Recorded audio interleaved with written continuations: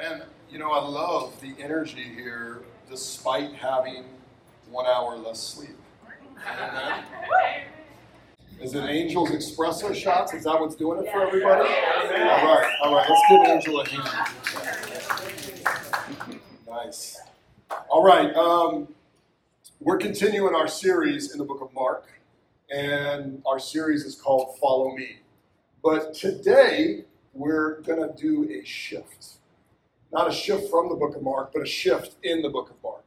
As we've been going through the book of Mark, you'll remember that the very first verse in the book of Mark puts all his cards on the table and he tells us exactly who Jesus is. He says that he is the Messiah, the anointed one, the Son of God. He tells us who Jesus is. But then he doesn't say anything about who Jesus is for 8 chapters. He just kind of shows us who Jesus is. He shows us that Jesus is living out the kingdom of God, that he has power over the demonic, that he's healing sick people, and he's spending time with unclean folks. He's just showing us who Christ is. But then again, right now, he shifts, and he puts back on the table just who Jesus is. He puts back on the table that Jesus is in fact the Messiah. Jesus is in fact the Son of God. He tells us. And he does that because Mark wants us to wrestle. Mark wants us to wrestle with who Jesus is. Mark wants us to shift, even as he shifts in his book that he writes to us. I'm going to ask Leah Toussaint to come forward. Leah and Curvins came down to visit us from Coral Ridge, one of our sister churches, so let's welcome her. And she is going to read scripture for us. From Mark chapter 8, verse 27. Jesus and his disciples went on to the villages around Caesarea Philippi. On the way, he asked them, "Who do people say I am?" They replied, "Some say John the Baptist, others say Elijah, and still others, one of the prophets." "But what about you?" he asked. "Who do you say I am?" Peter answered, "You are the Messiah." Jesus warned them not to tell anyone about him. He then began to teach them that the Son of Man must suffer many things and be rejected by the elders, the chief priests, and the teachers of the law, and that he must be killed and after 3 days rise again. He spoke plainly about this. Peter took him aside and began to rebuke him. But when Jesus turned and looked at his disciples, he rebuked Peter. "Get behind me, Satan," he said. "You do not have in mind the concerns of God, but merely human concerns." Then he called the crowd to him along with his disciples and said, "Whoever wants to be my disciple must deny themselves and take up their cross and follow me. For whoever wants to save their life will lose it. But whoever loses their life for me and for the gospel will save it. What good is it for someone to gain the whole world, yet forfeit their soul? Or what can anyone give in exchange for their soul? If anyone is ashamed of me and my words in this adulterous and sinful generation, the Son of Man will be ashamed of them when he comes in his Father's glory with the holy angels." And he said to them, "Truly, I tell you, some who are standing here will not taste death before they see that the kingdom of God has come with power." Precious Jesus, we hear your words. We hear your rebuke and we hear your affirmation. We hear your mission and we hear your grace. We hear your love. We hear why you came in this text. And we're so grateful for the truth that although you would suffer at the hands of man in this adulterous and sinful generation, of which we all are, you stood out and in your flesh offered it up as a sacrifice for my redemption, for our redemption. And grave could not hold you, death could not hold you. Father, I thank you that the resurrection of Christ seals our resurrection. And I pray, God, that as we see the works of Christ in his word today, that we will be encouraged, that our hearts will be met with the warmth and the love of a Christ who knows exactly what it is to suffer at the hands of man. And he didn't seek to save his own life, but to lay it down for us. So in the word today, may we hear that testimony of Christ, and may it encourage our hearts and souls today. Would you bless the speaker? Let the words of his mouth and the meditation of his heart be acceptable in your sight. And I pray that all that we hear is from you and from your throne. May it be glorious in our ears, and may it encourage us to share the good news that you have given us. May we leave this place, God, full with your presence and full with your word, quick to share, quick to give, quick to love, quick to lose the things that we think we have to hold on to so dear. Be glorified today as only you can. In Jesus' name, amen. Jesus cannot be tamed, and yet we try and tame him. Jesus cannot be tamed, and yet we try and tame him. He is who he is, and yet we try and define him the way that we want to. Jesus will not change, and yet we put our expectations on him to try and change him. Jesus will not be tamed, and yet we try and tame him. One way that we try and do this is if you pull up a picture of Jesus on the internet. And you pull up a picture of Jesus on the internet, Jesus looks more like he's from Northern Europe than from the Middle East. People put their own expectations on who Jesus is. They try and tame him so that it fits their expectations. They try and make him white. That's one way. But other times they try and make Jesus squishy. They try and tame Jesus by making him squishy. And the way you make Jesus squishy is you just say, Jesus tries to comfort me, but he'll never command me. Jesus loves me, but he won't send me.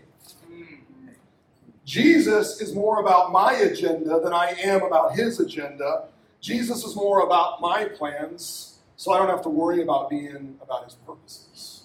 Sometimes we'll even take Jesus' grace towards us, which he gives lavishly, and we'll turn his grace into a lifelong personal therapy session.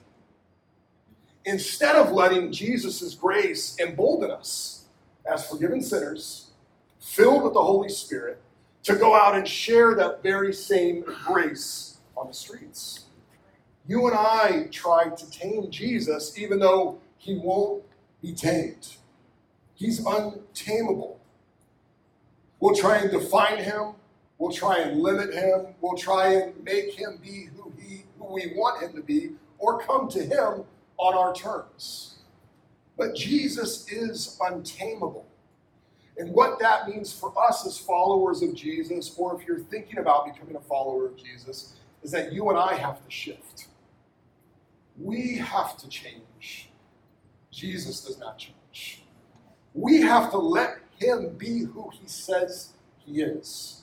And we have to be who he has called us to be. We don't get to define who Jesus is. He gets to tell us who he is. We don't even get to say who we are. We have to listen to who he says we are. Jesus is untamable. Jesus is traveling with his disciples, and they're having conversation. And Jesus says, "Who do people say that I am?" And the disciples respond, well, some say John the Baptist. Others say you're Elijah. And some say a prophet. And what all those responses communicate is people are saying that you're from God, but you're not the one from God. There's still someone else to come. You're just preparation for whatever God is doing next. And you know, if you ask people out on the street, they'll say all sorts of things when you ask them who Jesus is. They'll say that Jesus is a good teacher. They'll say he's a spiritual guru. Might even say he's a prophet. And in all those responses you'll hear on the street, he's great, but he's not the one. He's not the one. Jesus is very interested, though, in what you think about him. Are you willing to define him by who he says he is? And so Jesus says, okay, people say that's who I am, but who do you say that I am? Who do you, Peter, say that I am? Who do you, disciples, say that I am? Who do you, Carol, Hermans, Tony, who do you say that I am? Peter responds and says, you are the Christ.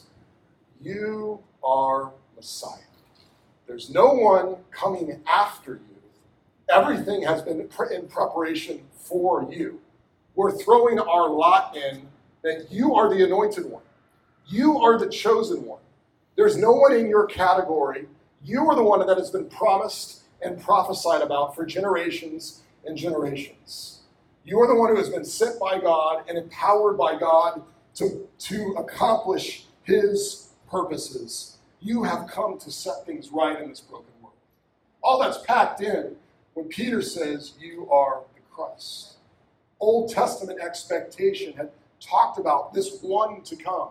In Jeremiah 23, Jeremiah prophesies and says, the days are coming, declares the Lord, when I will raise up for David a righteous branch, and he shall reign as king and deal wisely and shall execute justice and righteousness in the land. And in his days, Judah will be saved and Israel will deal securely. And Peter's saying to Jesus, that's you. We believe that that is you. There's no one else coming. We're throwing our lot in with you, that you are the Messiah, the chosen one of God. Mark wants us to hear that and wrestle ourselves. As I said, Mark, from the very get-go, the first verse, he tells us who he believes Jesus is. And then he shows us. And then he comes back to telling us again because he wants us to wrestle with who we believe Jesus is. Not who we want him to be, but what Jesus is communicating to us about who he is. About who he is. Mark wants us to wrestle with that. Mark wants us to wrestle with the difference about who we want Jesus to be versus who Jesus says he is. And we must wrestle with who Jesus says he is because we might miss out if we're not willing to wrestle and shift. If we're not willing to wrestle and shift. And as we wrestle and shift our perspective, not from what we think Jesus should be to who Jesus says he is, it is going to require us to risk. It's going to require us to risk. Because a lot of people will say Jesus is a good teacher, but they don't follow his teachings because that's too risky. A lot of people say Jesus had spiritual power, but they're afraid to say that that spiritual power comes because Jesus is God, because that's too risky. People say Jesus showed us how to love, but they're afraid to risk that Jesus' greatest love, act of love, was on the cross, because that's too risky to say. You and I need to wrestle and risk, which is what the disciples are doing right at this moment in this story. They're wrestling and they're risking. When Peter throws his lot in and says, it's you, you are the one, he's saying, you're not just a representative of the kingdom of God. You're not just teaching us about the kingdom of God or showing us the power about the kingdom of God. You are the king. And that's risky to say because at the time there are people sitting on other thrones in the land. Mark wants us to wrestle and risk with who Jesus is. Peter throws his lot in with Jesus, but it's not quite risky enough. You see, Peter, even in confessing that Jesus, the Messiah, he still has tamed Jesus just a little bit. He still thinks that Jesus is mostly about his tribe and his people. And he thinks that Jesus has come to free his people from the Roman oppressors. And so when he sees Jesus and he says, Jesus, you're the Messiah, he's thinking very politically. He's thinking about Jesus setting his people free from the bondage of their Roman oppressors. And to be honest, even though that's fantastic, it's still a little too narrow. Yeah. See, Jesus is bigger than that. And Peter has tamed Jesus in his expectations. Jesus immediately, though, says, I affirm what you've said, but there's more. You need to shift your perspective and open up so that you can figure out more of who I am. And I love that about Jesus because he helps us get to an understanding of who he is, but he will not let us stay where we are misunderstanding who he is. He's not okay with you having a wrong view of who he is. And so he opens up the disciples to a new teaching about himself. And this is one of the shifts that happens in the book of Mark. It says that, and Jesus began to teach them that the Son of Man must suffer many things and be rejected by the elders and the chief priests and the scribes and be killed. And after 3 days, rise again. And he said these things plainly. Now, at this point, the disciples are going, this does not compute. There's like a permanent little thing trying to upload in their brain because it's going, wait a minute. We just said that you're the chosen one. You're the king. You're the one who has come to rule and reign, and then you're talking about some suffering and some dying? Like, what? We just said that you're going to win, and now you're telling us you're going to lose. Does not compute. Does not compute. When Jesus uses the term Son of Man, it's a reference to the Old Testament and a reference to Daniel 7 about this great king who would come in glory and he would rule over all the nations and all the people. That sounds good. But then when he says Son of Man must suffer, it doesn't seem to go together. And so Peter goes, Jesus, let me talk with you. I know that you're just telling us who you are about the suffering and dying and stuff, but can I correct you for a minute? I don't think that's who you are. And Jesus refuses to let Peter tame him. In one of the most famous verses in the Bible, Jesus turns and sees his disciples, and he rebukes Peter and says, "Get behind me, Satan. You are not thinking about God's concerns, but human concerns." Now, it wasn't that Satan had overtaken Peter at that moment. It was that Satan is always trying to subvert the purposes of God. And at that moment, Peter was aligning with that more than he was with the purposes of God in Christ. And Jesus tells Peter, listen, you are worried about human power and prestige and not the purposes of God. I think one of the hardest things for the disciples to understand, and for us to understand, is that God's purposes often don't avoid suffering. They come through suffering. They don't take us out of hardship. They come through hardship. And what Jesus has his perspective or his mindset on is that through suffering, he becomes the rightful king. The kingdom comes through the cross. The king isn't defeated on the cross. He wins in his death and his resurrection.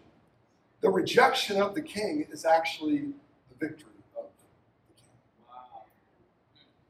The greatest wrong done against Jesus is how God sets things right. In his death, Jesus gains dominion. And in his crucifixion and resurrection, Jesus is crowned a royal king. And that is so hard for the disciples to understand. And if we're honest, it's so hard for us to understand. But Jesus will not let us define him apart from his cross. To define Jesus apart from the cross is an attempt to tame Jesus. Jesus will not let us define him apart from the cross because it is through the cross that he defines his great love for us. Amen? Amen? Man is in rebellion against God. And our rebellion against God has separated us from him. And it has brought us to a place of death. We die physically because we're no longer connected to God's plan for our physical bodies. Our physical bodies deteriorate and grow decrepit, and then we die because we're separated from God by our rebellion. But we're also separated relationally from God. There's a barrier between us and him because of our sin against him. And if we die in that rebellion, we will be eternally separated from God. God is righteous, meaning that he's in the right since we have rebelled against him. And though he loves everybody, he cannot give up his righteousness. But God is also just, meaning he can't let sin slide. That he cares about everybody, but he's not going to give up who he is as the just judge. And good works don't restore us to God because that's not the right currency to restore the relationship. When you've rebelled against somebody, it doesn't help when you just help, an elderly woman across the street. That's not going to restore you to God. Although God is just and righteous, though, he is full of love. And in God's great love for us, he sent his son Jesus to die on the cross for sinners like you and sinners like me. God the Father sent God the Son to be placed on the cross on your behalf. Jesus, the Messiah, fully God, so he could be concerned with the concerns of God, and yet fully man, so he can represent us as our perfect representative. Sinless, but heads to the cross for sinners, where the wrath of God was poured out on him. And if you believe in Jesus, if you have faith in Jesus, and if you trust in him, that wrath is poured out on him instead of on you. And there's no more wrath for you. Amen. You are fully forgiven. You have become part of God's family. He has filled you with his Spirit. He will never leave you nor forsake you. All his promises are for you to hold on to. See, to define Jesus apart from the cross is an attempt to tame Jesus. And Jesus will not let us define him apart from the cross because it's through the cross that he defines his great love for us. Amen. And if you've never accepted Christ in your life, if you've never placed faith in him, my prayer is that you do so today. And I'd love to talk to you about that after the service. Is that good news? That's good news, brother. Can I go deeper? Yes. Okay. All right. Though many people come to faith in Jesus, and they're thankful for what Jesus has done for them, they're confident that Jesus loves them, they still try to tame Jesus. They still try to tame Jesus. We relate to Jesus like it's us who sets the agenda for the relationship. It's almost like we're sitting on a couch together hanging out with Jesus, and we're like, Jesus, what do you got going on? He's like, I got nothing going on. What do you got going on? And we say, well, Jesus, I would like a very fulfilling life. And so I want you to give me the perfect career that's going to meet all my expectations. And I've asked you to kind of work on my spouse a little bit, and that's going a little slow, Jesus. So could you speed that up for me, Jesus? And I would like to be more fulfilled in my life because I heard something somewhere about my best life being now. And so, Jesus, could you get to work on all these things that I have an agenda for you for? Well. Here's the problem, people. In trying to tame Jesus, you yourself become tame. You start living for comfort. You start living for safety rather than reckless abandon for the purposes of God. Talk about it, brother. Now, there's nothing wrong with bringing your request to Jesus. But we have to realize that Jesus is not your co-pilot. He is in the driver's seat. Okay. And this is his car to drive. And we're going wherever he tells us to go. Amen. Jesus will not be tamed, and he does not want you to be tamed. In verse 34, he says this to the crowds. If anyone would come after me, let him deny himself, take up his cross, and follow me. Now I want to point something out. When we read the earlier stuff about suffering, rejection, and dying for Jesus, he actually didn't use the word cross. He does later. The first time the cross is used in the book of Mark is when Jesus looks at the crowds and says, deny yourself, take up your cross, and follow me. And I want to tell you, the people in the crowd would have been shocked. We wear crosses around our necklace, or necklaces, and that's okay. It's a spiritual symbol. We got one right here. But we have to understand something, that it's a much more grotesque, shocking symbol. The closest thing I can think of is the electric chair. And even that doesn't quite get it, because these people are thinking about the cross as the torture device of their oppressor, Rome. So this is shocking when Jesus brings this up, and he says, take up your cross and follow me. What does he mean? What does Jesus mean by that? Well, he doesn't mean that by taking up a cross and following him, you're atoning for your sins. Because if you're in Christ, all your sins have been paid for. Amen. Okay? Amen. Jesus also doesn't mean something about like legalism. Like the more you take up your cross, the more I'll love you. Legalism says rules are what buys you relationship. And Jesus is right there relating to them. He's not giving them a list of rules. He's saying, follow me. So it's not legalism. But it's also not, maybe what has gotten caught up in our culture, I would say, it's not the little annoyances in our life. For instance, some of you were rotten children when you were growing up, and your mama said, my kid just keeps acting up, but it's just my cross to bear. That's not what Jesus means either. It's not the little annoyances of life. He means something far more radical and shocking. He means for his disciples to shift and have a radical recentering of their life's agenda and purpose on him. Amen. On his mission and on his method. A radical recentering of their life on him, his mission, and his method. William Lane writes, Jesus stipulated that those who wish to follow him must shift the center of gravity in their lives from a concern for self to reckless abandon for the will of God. A sustained willingness to say no to oneself in order to be able to say yes to God. This involves radical denunciation of self-idolatry in every attempt to establish one's own life in accordance with the dictates of self. If anyone would come after me, let him deny himself, take up his cross, and follow me. It's a hard word. It's a hard word in our cultural moment. It's a hard word because what we're told is, hey, do you. Whatever is you, do it. Treat yourself. Follow your heart. Those are the messages that we're inundated with every day. And what Jesus seems to be saying is, let go of it. Lay yourself down. Say no to following your heart so that you can follow me. Jesus laid down his life for us. And at that moment, our life became his. It became his to do with what he wants to do with it. And when we come to him and he forgives all of our sins and he restores us to God. We are declared righteous even though we're sinners, but our life is his. Our life is his. We died to self so that we can come to new life in him. I heard a story about a pastor who was baptizing a woman who just came to Christ.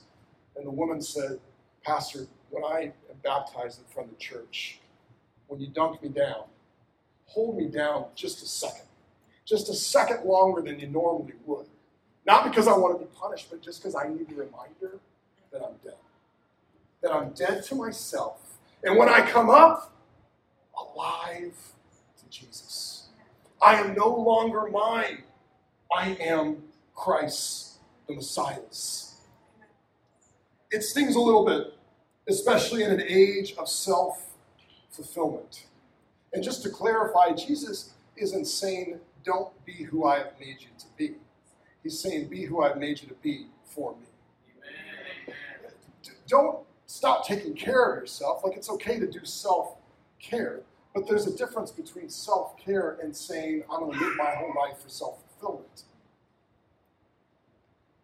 The purpose of you becomes to be about Jesus. And you shift the agenda of your life to be about him and his mission. About the good news that you have been saved as an unworthy sinner and brought into the family of God. The good news that God's kingdom is now present and here, starting with Jesus and through us. That becomes the focus of our life. And you begin to live that out in your families, in your workplaces, on Hollywood Beach when we go there later today, in your relationship with your spouse and those loved ones. Everywhere you shift the purpose of you towards fulfilling his mission for you. But you also shift towards his method. You shift towards his method. In other words, if we follow him, our lives will begin to look a little bit like his life. It will be less of a chase after power and prestige and more a focus on sacrificial service. But in that, if you make that shift towards him and towards his mission with his method, all of a sudden you yourselves become untamed. You don't need the comforts of the world. You don't need to be safe. You see opportunities for self-preservation, you say, no, I would rather live for the mission of Jesus. You have opportunities to hoard power, and you say, you know what, I would rather be powerless if it means following Christ. You become untamed, like Christ is, like Jesus is. Jack Miller says that power is being unleashed in history, and it only works through those who deny self, take up their cross, and follow Christ. And you begin to give your life away for Jesus and his gospel. Jesus says, for whoever would save his life will lose it, but whoever loses his life for my sake and the gospel will save it. What does it profit a man to gain the whole world and forfeit his soul? For what can a man give in return for his soul? It's funny, I was reading a little bit this week, and I was looking at just stories of people chasing after dreams of self-fulfillment. And whether it was actor, rock star, sports star, there was a common theme. People had reached their dreams, and they were saying, it's not it.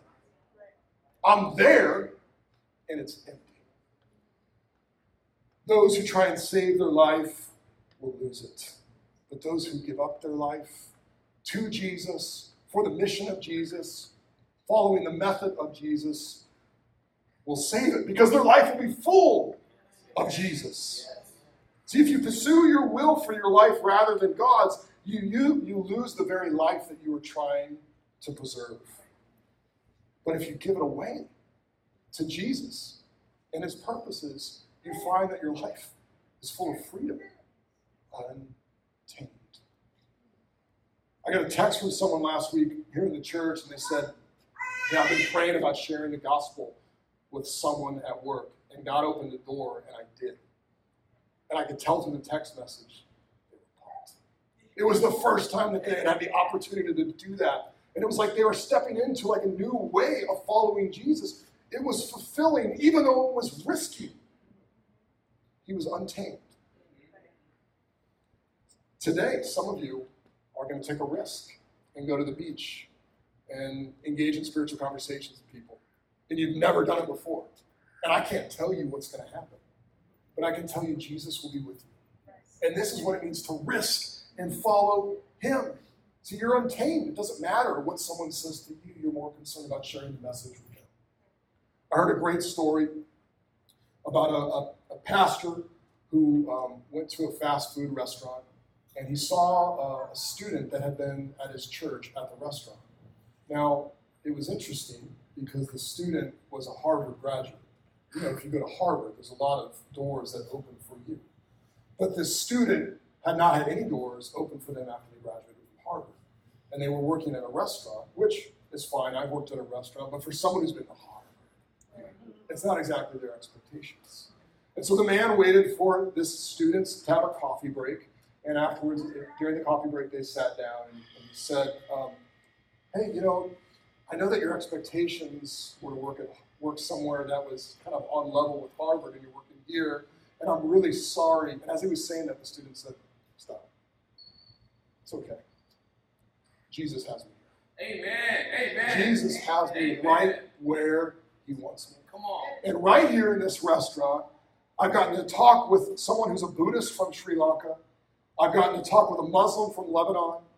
I've gotten to talk with a Hindu person from India and a Christian from El Salvador. And Jesus has me right here, using me for his mission, even though that's not what I would have expected or wanted from him.